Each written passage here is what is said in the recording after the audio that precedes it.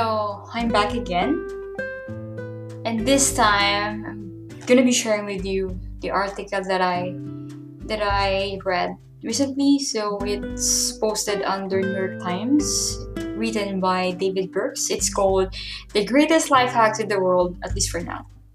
So I'm gonna be selecting several.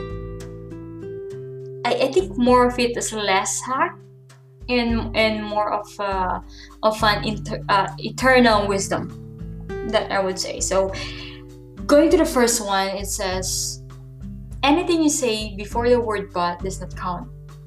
So I think this especially applies when you're giving feedback to your colleagues or your friends or someone close to you. So even if you say during the first part a compliment or a really good thing, and then you followed it up with a but, the first part will be forgotten. All that they will remember is the but and the succeeding of that. So when giving a feedback, don't use but. Denying or deflecting a compliment is rude. Accept it with thanks. I'm really guilty with this one because I'm always super awkward when I'm on the receiving end or I'm receiving a feedback, whether it's a simple or it's a big one.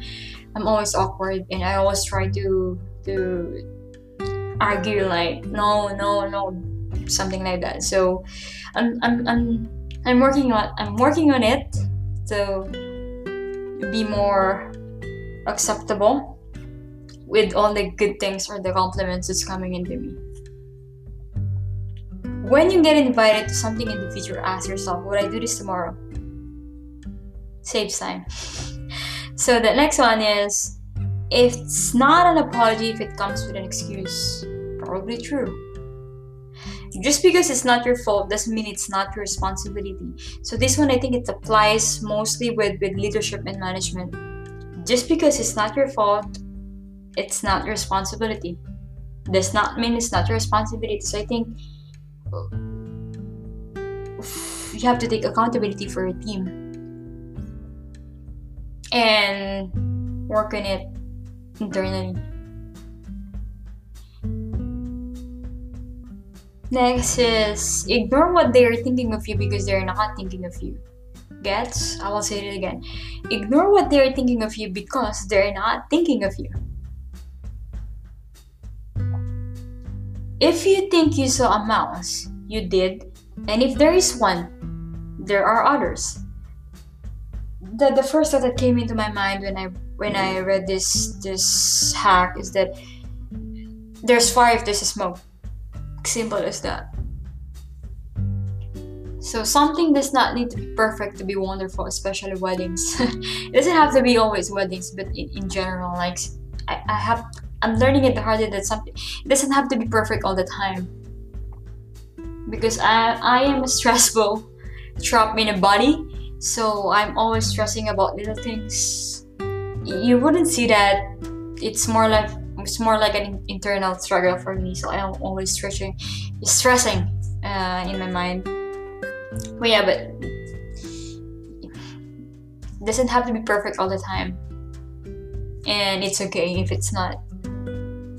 The biggest lie we tell ourselves is, I don't need to write this down because I will remember it. Yeah, super guilty. Most recently is like going to the shop or store, buying something. I don't need to write this on because I will remember it. But you get your stuff and then you go home and then you suddenly remember you don't have what you really want. I mean, of course, the things that you're gonna buy probably most of the time you need it, but it's not really the reason why you went to the store. So yeah, I think the biggest lie we tell ourselves is, I don't need to write this down. I will remember it. And always make the call. If you're disturbed or confused by something somebody did, always pick up the phone. I think it's true because for me, I'm a little bit impatient most of the time, if not all the time. So I always try to follow up, hey, what's going on, blah blah blah. I'm always I can be a little bit annoying, I think, if or not, but yeah. But yeah, always make the call.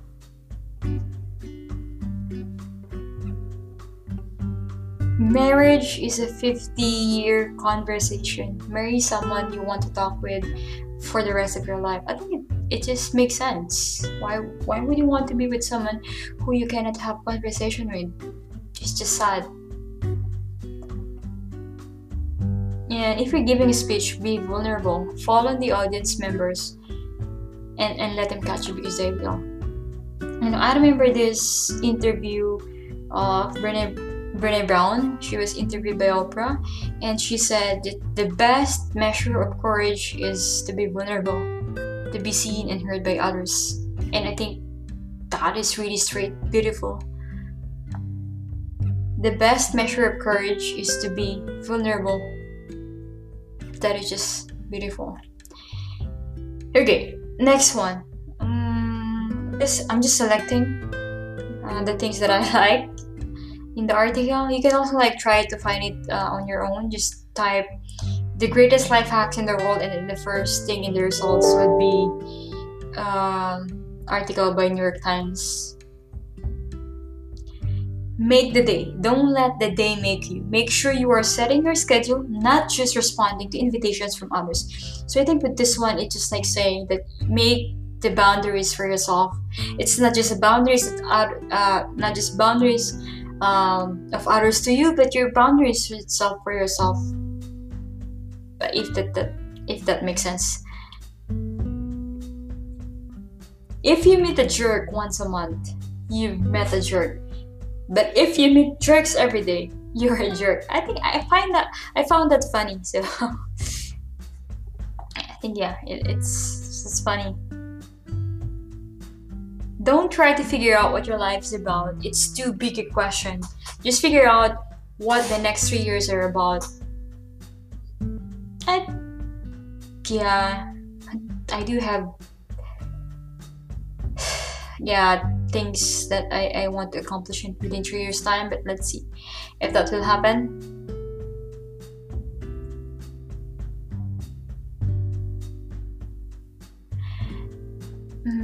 Next one. Yeah, this is, you can always tell someone to go to hell tomorrow. That's the last one. So I think I have never said this one to anyone, I think, but it's funny. You can always tell someone to go to hell tomorrow. Probably I should do that. Yeah, that's so mainly it is. So maybe next time some unsolicited advice that I like or learned all throughout in my 30+ years. Let's see. Till next time.